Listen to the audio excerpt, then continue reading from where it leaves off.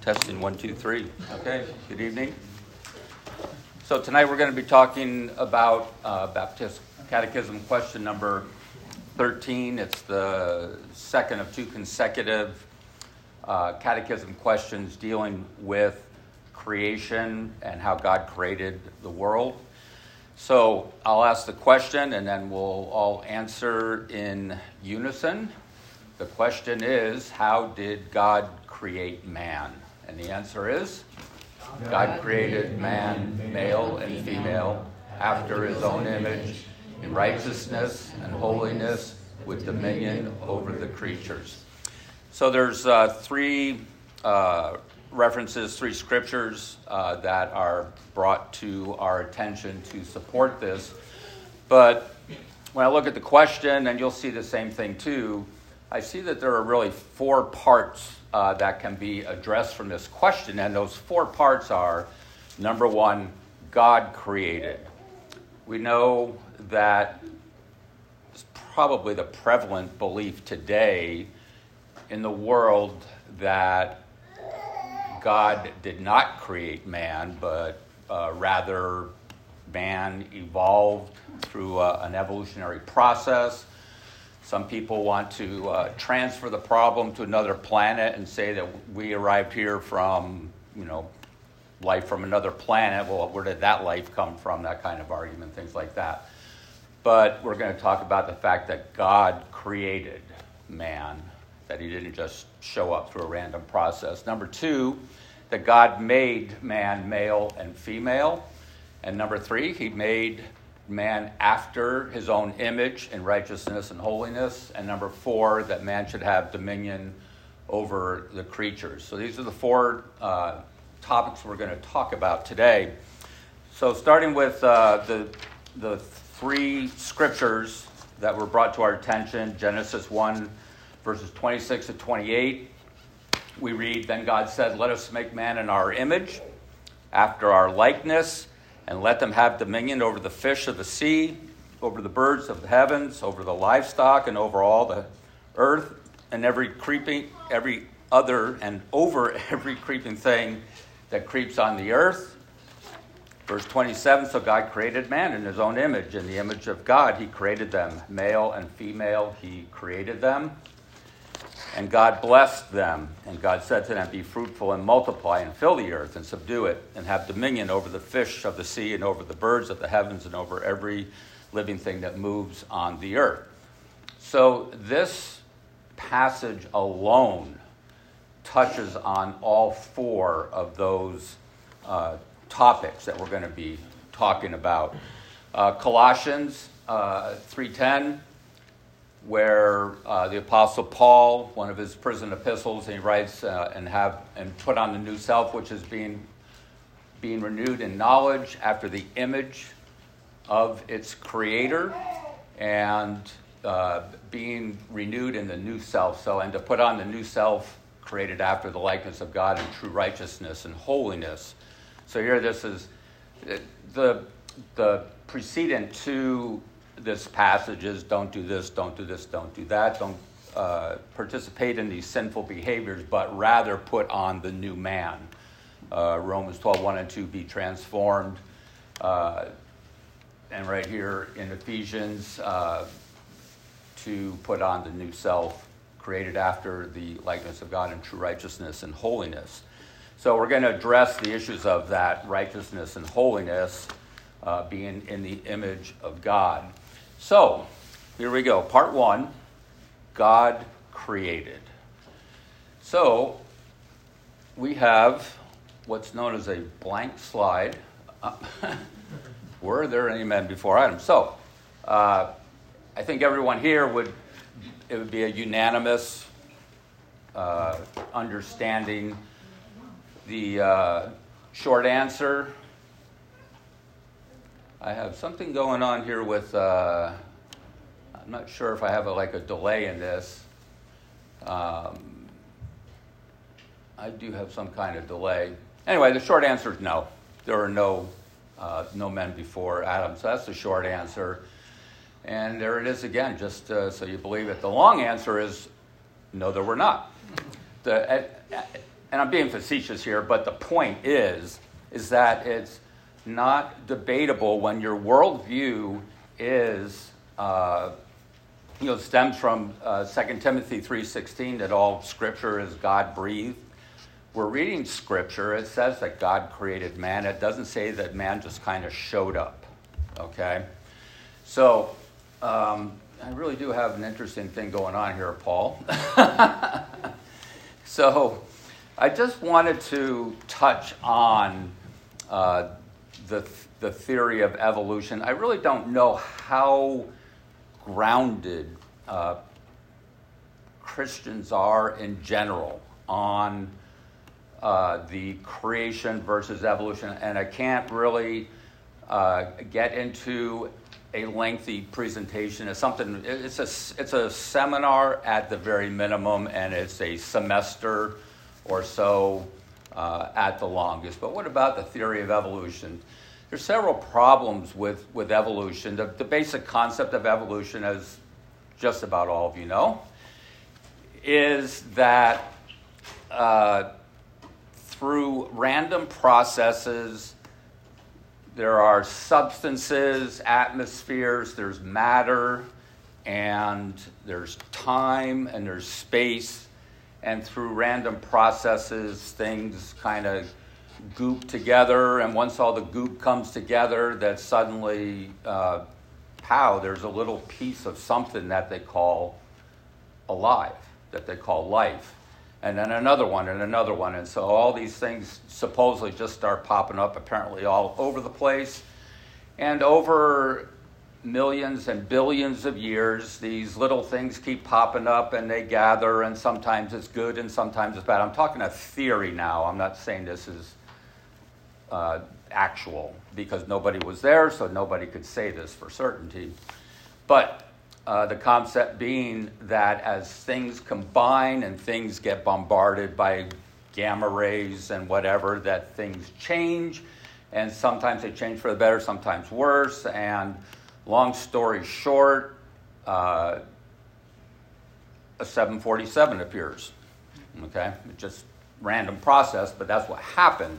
The process of that was like a sponge developed, the sponge became this, and that became a fish, and that became an alligator, which became a cow, and meanwhile there's still other things left behind, and things are evolving from one another, and eventually man shows up, and man develops a brain, and with that brain he builds a 747, but it can't be designed because it started out as a random process. Some of you know that I studied random processes. I studied statistics. I wrote a master's thesis on stochastic processes, applying it to dynamic programming. I really don't remember most of it. I'm glad about that, actually. But back in the day, one of the key takeaways from studying random processes is that you don't get design out of random processes. So, with that being said, and I think it's like it's like a month ago, and I talked about you can't, using that process, develop a person that gets a heart and a brain at the same time. And if you don't have a heart, you're never going to get a brain. And if you don't have a brain, you're never going to get a heart. So the whole thing showed up all at once, which is an interesting concept. So problem one with evolution: punctuated equilibrium and gradualism. So those are big words, but it's really simple to understand. You can think of the word punctuated meaning like sudden, and the theory would be not that something gradually comes together and gradually it gets a little bit better and gradually gets a little bit better, but rather it's kind of like putzing along at the same level, and then all of a sudden, pow, it gets hit by a mega gamma ray, and a whale becomes a cow in one fell swoop. 1 megagamma ray. That would be an example of punctuated equilibrium. Gradualism, on the other hand, would be that gradual change, and they talk about it's just a little bit better, so it hangs on to that change, and then several other changes happen, and it hangs on to that one because that one's good, and it chucks away the ones that are bad.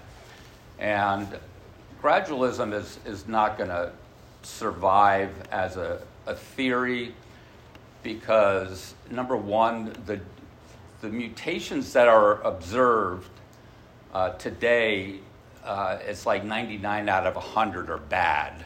And so if you keep having bad things happening, it's not going to take long before that particular, call it a species, that form of life is just going to come to a crashing halt. It's like a gambler's ruin bet where you just have the odds a little bit against you. You can bet, and the longer you bet, the more guaranteed it is you're going to fail. Well, this has a 99 out of 100% chance that you're going to fail. That gambler's ruin bet is not going to allow that form of life to survive. The punctuated equilibrium is kind of like that heart-brain thing. To consider the possibility that something so fearfully and wonderfully made could pop up with 1 gamma ray. You can't develop a heart gradually. You can't develop the brain gradually. You can't develop a person's body gradually. There's so many other related items, and I'm not going to belabor them, but some of you have heard of the principle of irreducible, what's that? Complexity. Come on up here, do the rest of this for me, please. So irreducible complexity, the great example that they use is a flagellum where it's got like 38 parts, and any one of them is missing, you don't have a flagellum. And these are the things that motor around and move stuff around, and they're critical to life. An easy example to understand is you're overwhelmed by mice, and you don't know what to do, and you're waiting for millions and millions of years for something to develop. In particular, I'm thinking of a mousetrap.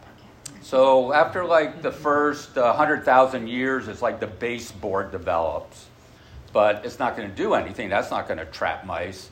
And then over another 100,000 years, all of a sudden, like a spring develops. But the spring and the board don't do anything either. And then you have the latching mechanism, and that develops, and now you've got 3 components of a mousetrap, but it's still worthless. 300,000 years have gone by, the rats are getting, more and more populous. Then the bar gets developed, and then affixing the spring and the bar and putting them together, well, finally you have a mousetrap. But why would the board ever last? Why would it hang around through the evolutionary process if it didn't have anything to do? What was beneficial ever about it?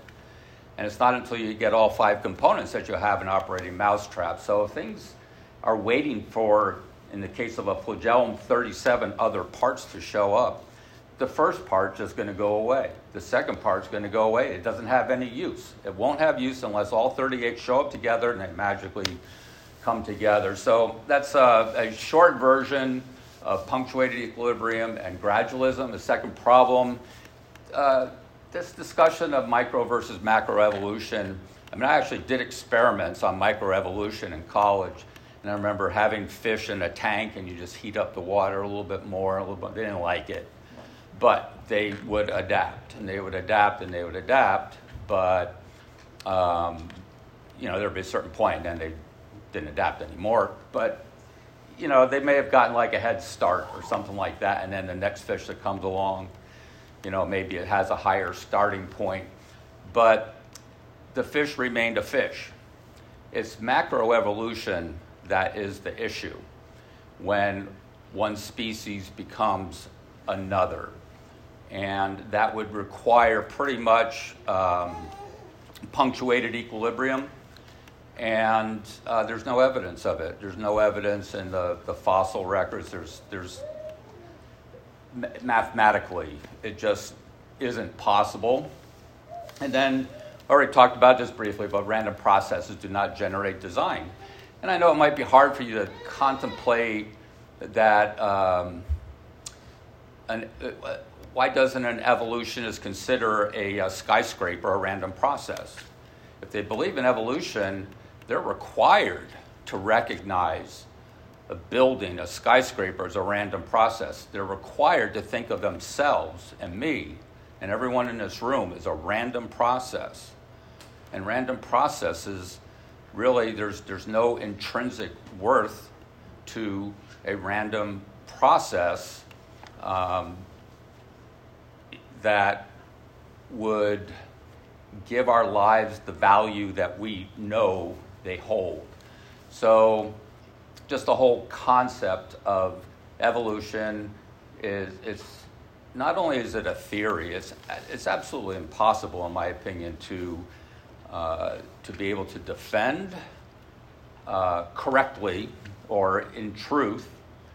You would have to stretch the truth, you would have to lie, you would have to deceive, or you would just have to not know. And a lot of people don't know. And so, 100%, transparency here. I was an evolutionist for 33 years. I had a really good handle on math. I understood all the odds and everything. Still believed in evolution because I was just kind of lazy. Really didn't put any thought into it. And then God opened my eyes one day in a church service. Rosie Greer was talking, and it's like, I can't believe it. After all these years, there is a God. And that was the day that God opened up my eyes and saved me. Longer story than that, but I cannot demean somebody that believes in evolution in that I was him. And the Apostle Paul talks about don't do this, and Ephesians 5, you once were that, don't do that anymore. Same with me. You were there, it was wrong, don't go there anymore. So anyway, God is the one who made man. That is how man arrived on earth. Part 2, male and female. We read just a few moments ago in verse 27, so God created man in his own image. In the image of God, he created them, male and female. He created them. So it's clear, number one, from this, that God created man, the word Adam, but it's male and female when he talks about basically creating mankind. So Genesis 5:2, again, God iterates, male and female, he created them and he blessed them, named them man when they were created. So again, we see that God was the one who created man, and number 2, that he created them male and female. Genesis 1:28, why male and female? God blessed them. God said to them, be fruitful, multiply, and fill the earth. Male and female. And subdue it, have dominion over the fish of the sea, over the birds of the heavens, over every other living thing that moves on the earth. So the question that comes up nowadays, and we could talk hours on this as well, we're not going to, but gender confusion, if you're on Facebook, which I'm not anymore, as of a long time ago, but I think it's Facebook, and correct me if I'm wrong, that has like 53 different gender identities that you can assign to yourself. And I don't get it all. I'm not quite sure how they got there, but I get the part about male, female, and other. So I could see 3. It's just man conjuring up whatever man wants to conjure up. And then there's male identifying as female, female identifying as male, male identifying as female but still wants to be considered a male. It's like, I don't know. It's kind of crazy, but so we hear about gender identity disorder, or we hear about gender reassignment, which to me is just a tragedy that you hear some person talking about how proud they are that their 9-year-old has had their gender reassigned and they're going through hormone therapy, and it's like, it's not just child abuse. It's just so far beyond that. It's beyond the scope of this discussion. The point is, there's two genders. If you, again, believe that all Scripture is God-breathed, there are two genders. There are not 53. There's not a continuum. Gender fluidity or a gender continuum with unlimited genders is foreign to the Bible. You will not see anything in the Bible that speaks about anything other than male and female. It will talk about promiscuity. It will talk about fornication. It will talk about homosexuality. All of these are behaviors of sin, and you're just not going to hear anything about a man becoming a woman or that it is okay. It's male and female, and that they are to go forth, be fruitful, and multiply. Okay? So part 3, God has made man after his own image in righteousness and holiness. So God didn't have to make man special. He did. And when he says that he created us after his own image, it's not to say that we are God, because we're not. There's only one true God, and we are not, God is a spirit being, and we are not exclusively spirit beings. We are physical. I can see you. You can see me. But he has made us after his own image in certain ways. He's given us various attributes that make us special, and amongst all that is created, such that we would that we're responsible for having dominion over all that is created. Colossians 3:10, talking about put on the new self, which is being renewed in knowledge after the image of its creator. And Ephesians, put the new self, created after the likeness of God in true righteousness and holiness. So when you read that, righteousness and holiness, sometimes you think, well, so what exactly is the distinction between righteousness and holiness? And so I did my little, I shouldn't say it exactly like that. I went into the concordance just to get the words, and I found out quickly that until I get some Greek to type it up, I could not pronounce it. But the word righteousness, many syllables, many punctuation marks and things like that, many accent marks, refers primarily to man, man's relation to man. The Greek word is typically referring to how people address people, whereas holiness is how people address and act towards God. So with that distinction, it pretty much covers the spectrum of your behavior. And the question is, can we be perfectly righteous? Or perfectly holy? Be holy as I am holy. So there you go with your comparison. 2 Corinthians 5:21 says, "For our sake he made him to be sin who knew no sin, so that in him we might become the righteousness of God."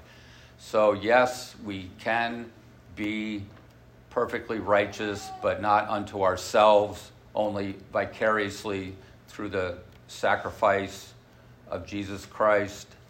and through God's grace, him taking us into his family via salvation, that is the way that we acquire righteousness. So part 4 is having dominion over creation, and just a brief statement on that. Obviously, God did not say anywhere in the Bible that he gave other, I'll call them species just for brevity, that they did not get special godly attributes according to Scripture. I'm not saying that he didn't give them really some remarkable attributes. We're fearfully and wonderfully made, and there's a lot of animals out there that have absolutely spectacular characteristics. And there are flowers that have absolutely spectacular characteristics, and just physical processes, the wind, the grain, the Purple Mountains majesty. But we have been commanded to have dominion over all, and not regard ourselves at the level of other creation, but rather that step above, the one that is in command of all creation, in deference to God the Father, Son, and Holy Spirit. So that is the quick answer to question number 13. I now open up the floor to questions that you might have. So go ahead, Rick.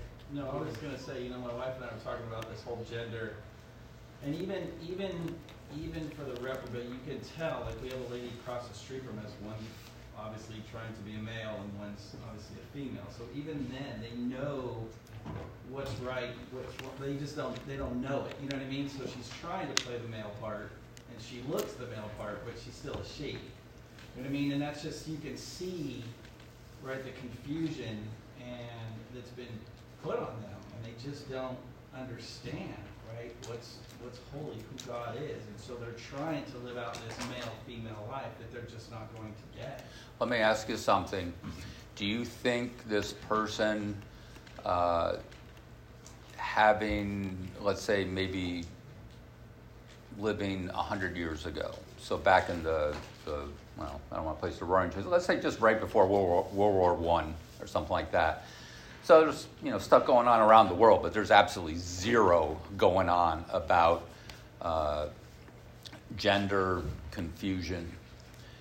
Do you think this person would be attempting to change their gender identity? Or do you think it's because of the forces, the pressures of today's culture, well, yeah. I think it's I personally think that's their sin, right? That is what God has put on them. And I think back then, they may have hidden it, right? Tried it. Like we know that people inside their own home, what do they do, what do they don't do? But I think, like you said, today, it's so open and prevalent, you can just be what you want to be, and there's no shame in it, there's no fear. They're actually promoting that. You go to the high school and they're promoting this, right? So with that, they're going to be more open. And I honestly see it more today, even in the public school. I see it more today than when I was in school, which was forever ago. But it's just, there's more and more and more of it, and it's more open. Right. So yeah, back then, I don't think you would have seen it. I was actually wondering if other states, if it's similar, or since we're in California, if it's like do whatever feels good, because I had a student as a freshman, and then I saw her like 2 years later, and I was like, oh, like she was in Algebra 2 as a freshman. I wonder how she's doing now. Couldn't find her. But when I searched my last name instead of first name, her name is now Zeke. And I was like, and so I don't know if in other states if that is even allowed in more like conservative states, or if that's like a federal thing or a state thing. That at that age you can even have your name changed in our official like school records. Yeah. Probably Terry? okay here, I would think, and in liberal states, but I'm guessing in conservative states. Yeah. Okay. Terry? Well, I think we can look back at time, even biblical times, what happened in the time of Lot, when he was there in Sodom and Gomorrah, we see things back there and read in the Bible and go, wow, how did they get so far off? And then we look at ourselves today and say, well, we are repeating habits, we are repeating behaviors, we are repeating a cycle of things that happened back then. God was very upset, and they destroyed the whole community, destroyed the whole family, because the same things were happening back then, and it's not a new thing. I don't think it's a cultural necessarily. I think you liken it to it's a sin nature. It's not a culture. It's not a city, state, or place. It's a depravity of the heart, And we saw that in the time of the Bible and how God was displeased and destroyed a whole city because of the very same thing we're seeing today. And go, oh, now we see it. We're getting to where we're now making it more natural, more. We're being conditioned to accept it, that it's acceptable. And we look back then, and it was an acceptable thing back then. It was like a normal. I don't say it was a good thing, but it was a normal thing that was going on back then in the Bible, where when they're trying to take the two prophets that are coming into the town, and the men of the town want to take these prophets and have fornication with them, and he's saying, no, wait, take my virgin daughters. Yeah. It's just like, how do we get there? How do you go to that place where that is acceptable? Right. Where you're saying that's twisted, but yet here we are in the conditioning we have with this dumbing down, if you will, of our senses, where we think little by little we're chipped away at the building blocks of biblical principles to where we have no foundation Right. to stand on, and now we're just whatever somebody says is okay, whatever the society dictates is something we're supposed to wear your mask, do this, stay in, don't sing, don't meet up, don't at church. We're being conditioned even now to obey this society and leaders of what they want us to believe. And so it even comes down to the church. And we were talking about cultural pressure, and it's different pressures from different places. But we're Jeff and then Josh. Were either of you going to mention that there's nothing new under the sun? No. Okay, go ahead, Jeff. What were you going to say? I was going to say, I think it comes down to society saying, they're basically saying, God, you messed up. They're saying that God didn't do it right, and it's because they don't believe in God for one thing. What they're saying, I guess what I'm trying to get at is that it's kind of like if you were to sit in a concert hall and listen to Mozart play his newest composition. When he finished, you walk up to his music and erase notes out of his music because you don't think he did it right. You didn't like the way it sounded. That's exactly the way society is today. They're saying, God, I think you messed up. I know you're the designer, but I don't care. I think I know better than you do. It's like they can't tell Mozart there's too many notes. Yeah. Got it. Beethoven, there's too many notes. Yep. All right, Josh? I was actually talking to someone yesterday, yesterday, who was actually went through the whole surgery and everything. I'm gonna send the microphone back in just a second. And I asked her, or him,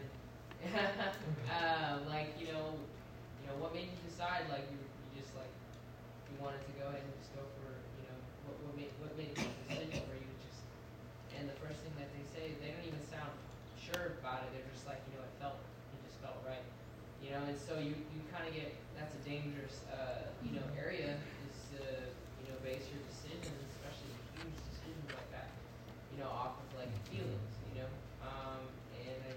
I think that is maybe more seen today is a lot of people are focused on if it feels good, then then you should do it. You know what I mean? Follow your heart, right? That's what they always say, right?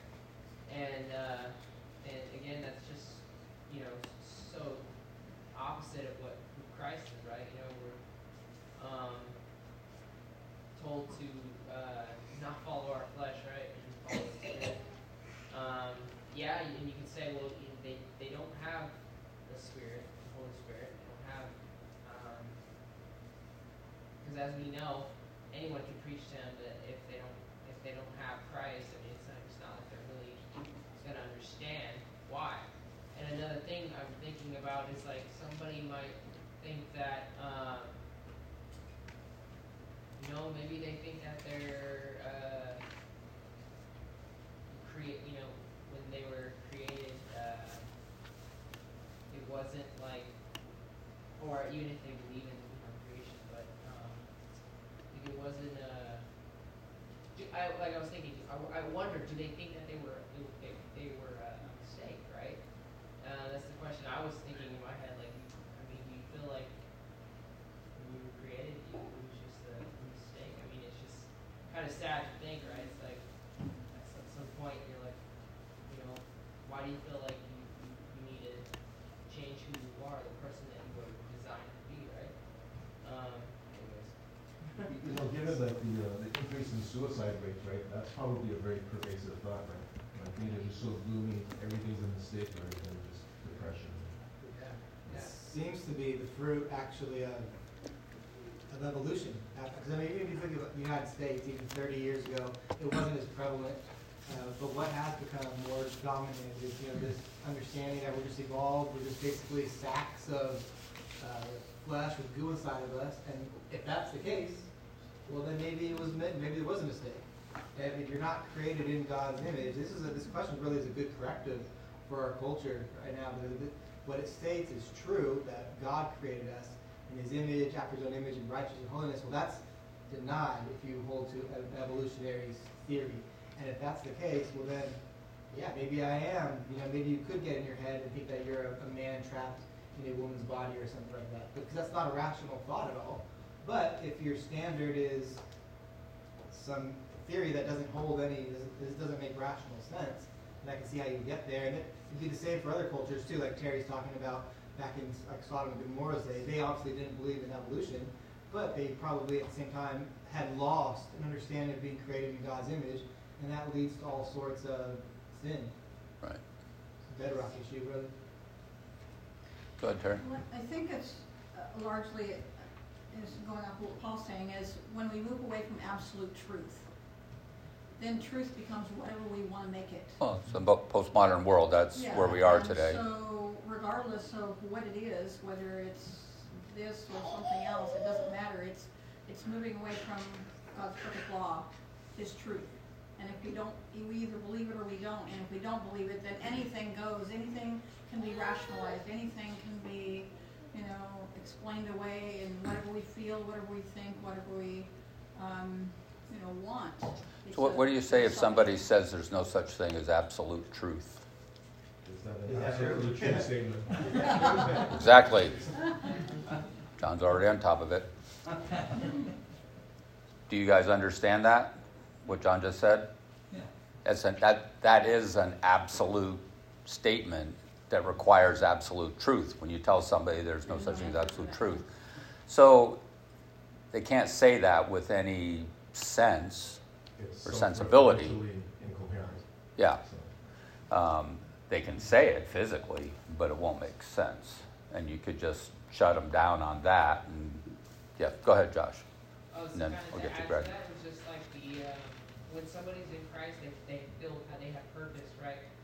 You feel created with purpose. You're like, wow, like I'm here for a reason. Like you start to see the value of yourself as a Christian or as a person, and if you're outside of Christ, there's confusion. You're like, I don't know my purpose here. I don't know, you know what I mean? And you allow the world to dictate your decisions for you, basically. So I don't know. Yeah.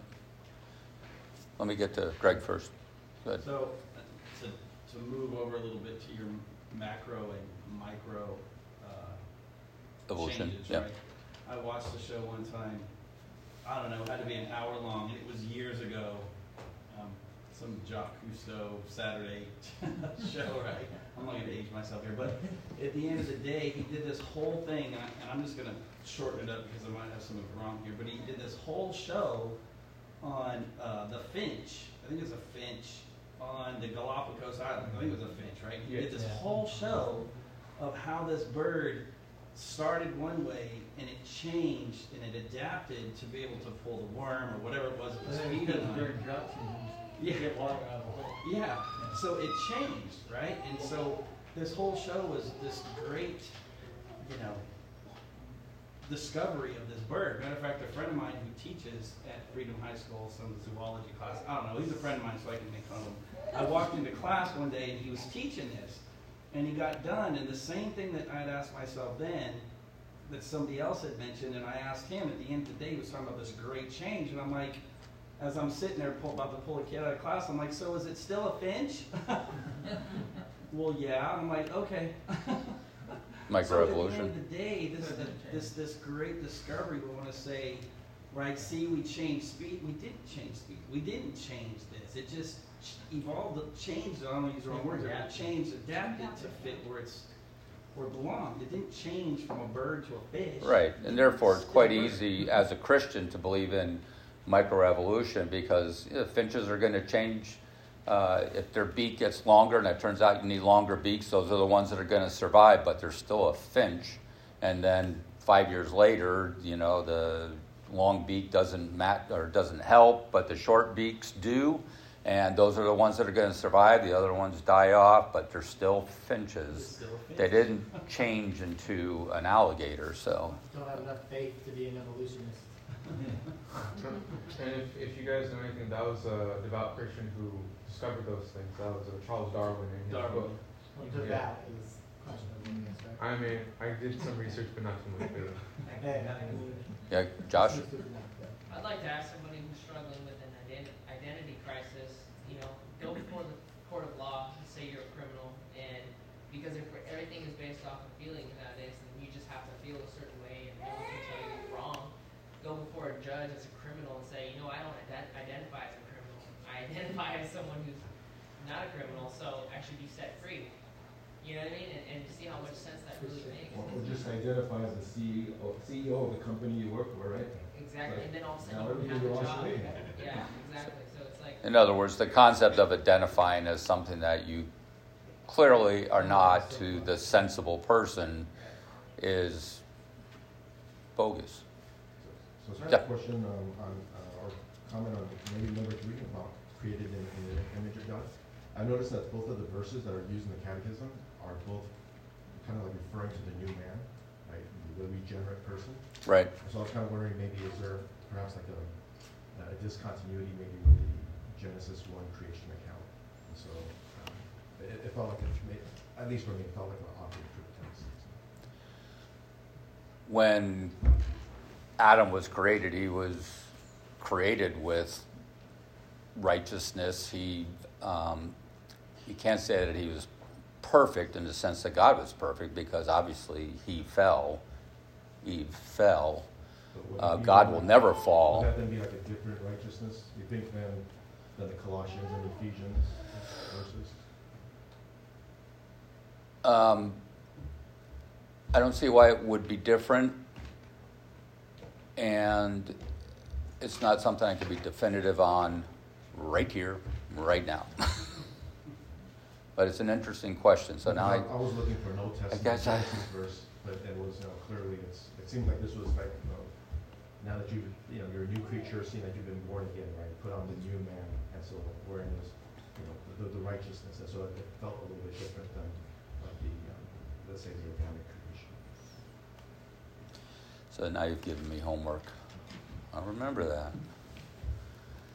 So I also read a fair bit of literature by theistic evolutionists, and so, theistic or creation. And right. So I think that's a lot of these folks would have more of a nuanced position, and so I would say kind of everything you've mentioned tonight is be in total agreement with, right?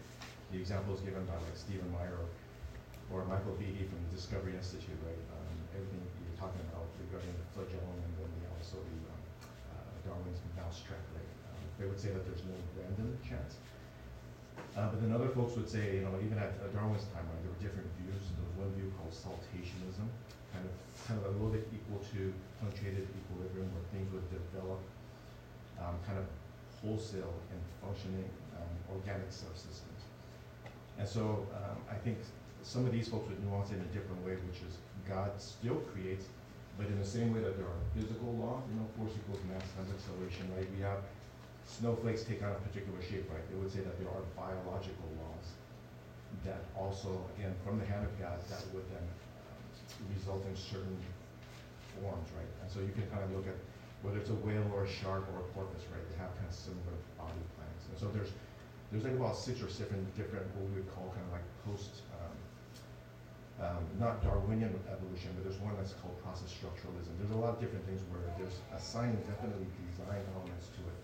But instead of using the evil evolution word that has like so much baggage with it, right? They would kind of refer to this as kind of like common descent with modification through some kind of biological laws that God put into effect.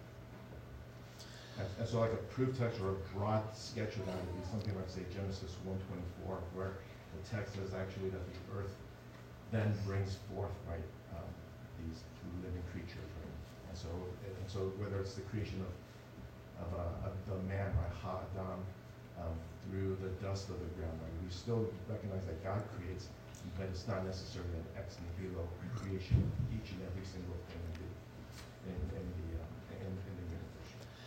And I think the big challenge with that, and there are so many very, very high IQ people out there that come up with another explanation. What was that song we were singing? If you go to San Francisco, all around the nation, there's a new generation with a new explanation. It's like everything.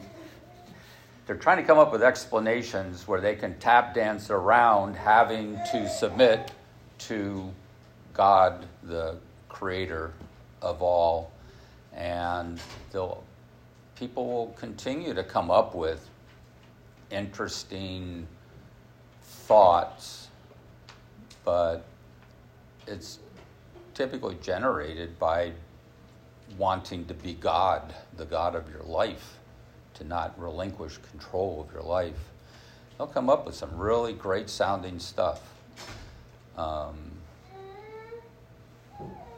we could do is try to explain where they might be off and to pray for them. Just witness to them. Josh, you are a popular man tonight. What would you do in a situation where we obviously don't believe in this, we don't think it's right, what God's word says. So, there comes a situation where you're supposed to, address someone who is going through that, and you're like, well, you don't believe that, out of respect, are we supposed to just address them as they want to be addressed, but not necessarily agree, obviously not fall into agreement, or is that falling into agreement? So I'm not really capturing your question, maybe because you're too far away. But, do I have an interpreter? He's talking about the pronoun. He's talking about the pronoun. Oh, the him and. Should we address them by a particular pronoun? Oh, what do you do with that? Yeah. Ignore it. I would find some non-threatening, some loving way to not acknowledge it. It's wrong, and it would be wrong of me to encourage somebody to pursue a lie. It's like somebody says, I'm going to go rob a bank. I have absolutely no problem telling them, don't do it. Bad idea. All right? Somebody says, it's a guy, and he says, my pronouns are she and her, or something like that. It's like if I am brought to a situation where I have to acknowledge that, if it's just an email, you delete it. But if there's somebody puts my feet to the fire and says, you have to acknowledge her as a she or a her, him as a she or a her, I wouldn't do it. I'd probably lose my job. That just happened with that teacher in Virginia who wouldn't do it, and they fired him. Yeah. But then they had to reinstate him. A judge told the school district he need to reinstate him. It's just so far beyond my sensibilities to get into that. Yeah, but it's actually a real thing now, right? I'm assuming it, like even in the school systems, right?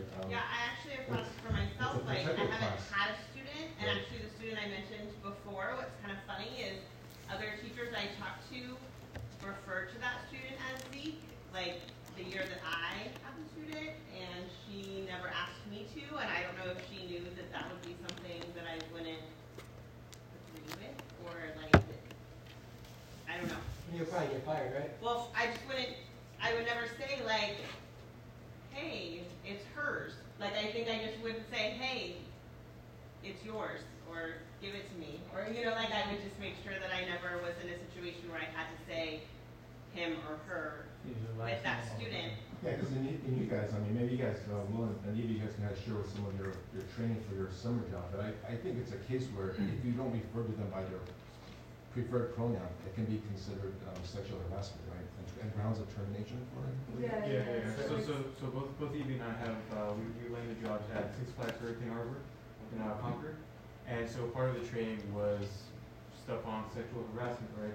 And so part of the legal part of that is if you refer to someone as as a gender that they haven't identified with or just something, it could be considered insulting them, I guess. It's like a And hate then crime. yeah, exactly. It's considered harassment. I think in New York, I remember reading that you could actually be fined and get jail time if you don't refer to somebody as Because their. it's hate speech, right? And especially our supervisors just interacting with the employees. It's like they want to make sure that they're not like stepping on anyone's toes and just how we interact. Yeah, no, everybody has to be so careful because it's like they can literally sue you for calling. I out haven't seen something anybody I'm working with that has does that stuff. Give it time. Raquel, you had something? Yeah, we did have a patient like that one time, and I know when we were outside the room, the patient couldn't hear us, and we were talking to each other. I would refer to the patient as he, even though he wanted to be a she, or just say the patient, but I couldn't bring myself to say she or her or whatever, and no one had a problem with it. When I was in the room, I just kind of avoiding addressing the person at all, just as far as like with a personal pronoun or anything, or even their name. But I could see where that could be a problem if I was giving a report to another nurse, and I said he, and they were like, it's a she, and then maybe them trying to get me in trouble for it or something. But that never. As a nurse, it matters if you're a man or a woman for what you get as far as medicine and treatment. So even if they No, but that just shows crazy that in that case, the coworker would be indignant on behalf of a patient that that's not person? even being assaulted with Well, these words, right? That's just Yeah, insanity. I could see where it could become an issue, but it didn't at that time. Medicine is different though, because you kind of need to know, Yeah. like even if it's, like you have to know what you're dealing with. That's a point right there. Given that, that's how you get the point given that you can't deny science. Right, you It's can't. It's like you giving somebody medicine. It's like This person seems to be in labor, but I'm sorry, they're a man. Or they're a birthing person. Oh, science is wrong. Right. The science man. One thing we should keep in mind, though, I mean, it is, it's reality. We've got to learn to remain with the truth. We need to act out of love. So to snicker at people, to sneer at them, to physically attack them or something like that, that would be sinful. That's not showing love. I think it puts a lot of pressure on Christians trying to reconcile the fact that the government stands behind a falsehood, that they wield the power of imprisonment, and we have to abide by such laws, and this is where Romans comes in, that if it's contrary to God, then we don't do it. That doesn't mean that we're going to get off scot-free. We may very well end up in prison. I don't think we're at that point yet, but things could come down the road that are totally anti-Christian, that become a norm for the society. I mean, just think about being a Christian in China, okay, or Iran, Korea, North Korea, that is. South Korea, you're fine. North Korea, you're dead. So it's kind of like, going way back like 30 years or 25 years, having a discussion on Mormons and what they believe. And it's pretty far out there. And I remember we had a class of like 50 people, and there's just like a lot of laughter and guffawing and things like that. And it's actually grievous that we have a large people group, like lemmings following the wrong lemming to the cliffside and going overboard. It's like what we really should do, rather than laugh at them going over the edge of the cliff, is to share Christ with them, the real Christ, the real God, Father, Son, and Holy Spirit. So anyway, it's difficult. There's some 53 gender identities. It's, inside, it's like I'm rolling my eyes, but I can't allow that really to come out at somebody who has gender number 27 or something like that. So I have to be careful. Terry, I'll let you be the last comment, and then we're just going to shut this thing down. Well, it's kind of interesting. This came up today because just before coming here, somebody asked me to pray for them. And a situation in a marriage where husband and wife, the wife is contemplating or getting a divorce. The husband wants to stay together, but because of a decision the husband made, the wife seems it necessary to divorce. Well, the rest of the story is the husband's decision he made was to get a sex change and become a woman. Doing a Bruce Jenner thing. Yeah, so now he is a female in the part of the sense anyway. And now she's in a situation where, and he's like, oh, it's okay for us to stay together. Are they still married? Huh? Are they still married though? They are at this moment. The divorce is in the process. The divorce is in the process. And he was like, this is all cool. We can just stay together as still being wife and wife kind of thing. And she's like, okay, no, this is not okay.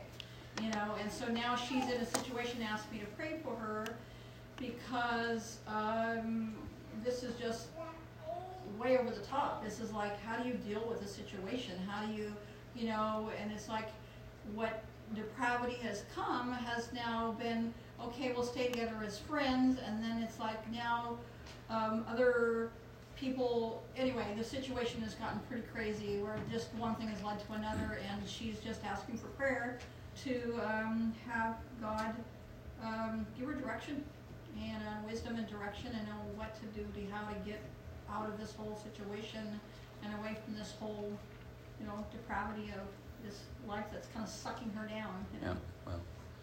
So it's real. It's very real, and it's just interesting that it came up just before I got here today, and they're asking for prayer, and it's like, I know them both and stuff, and so it's kind of like a strange situation. It's like, that must be very difficult. Yeah.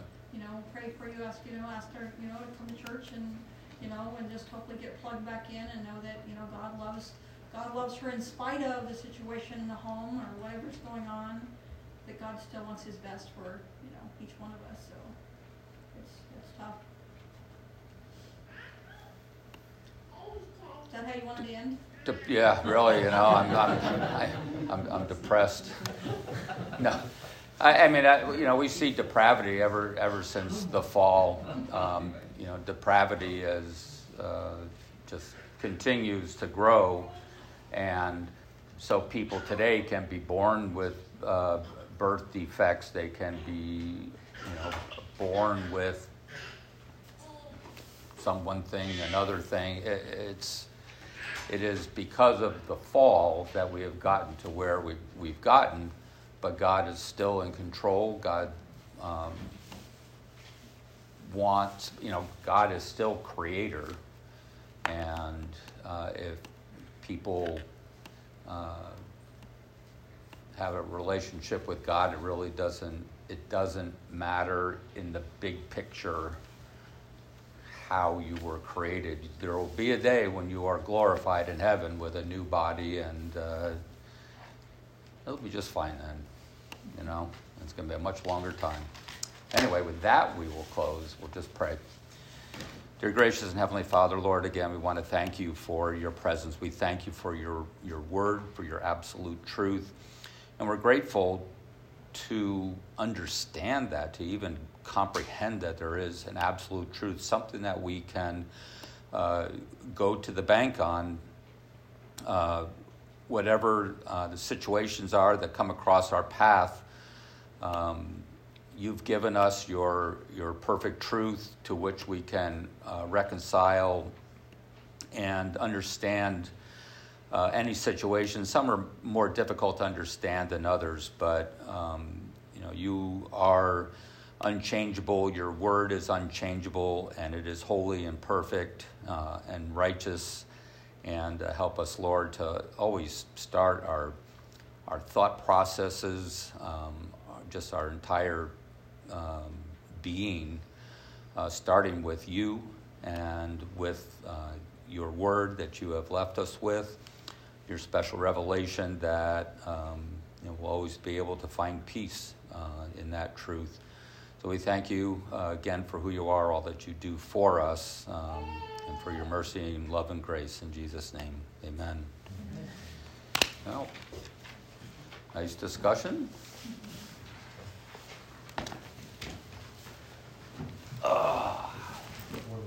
Yeah, you can turn off the thing that never turned on. I am just hot. It turned on. I even turned it on power mode. I should have put it on 62 degrees. Back there makes a lot more air. This one? Yeah. Anyway, don't worry about it. That's the way it is. I've got Jonathan Watson's coming to look at this stuff. Next time Ross has to talk, he'll say,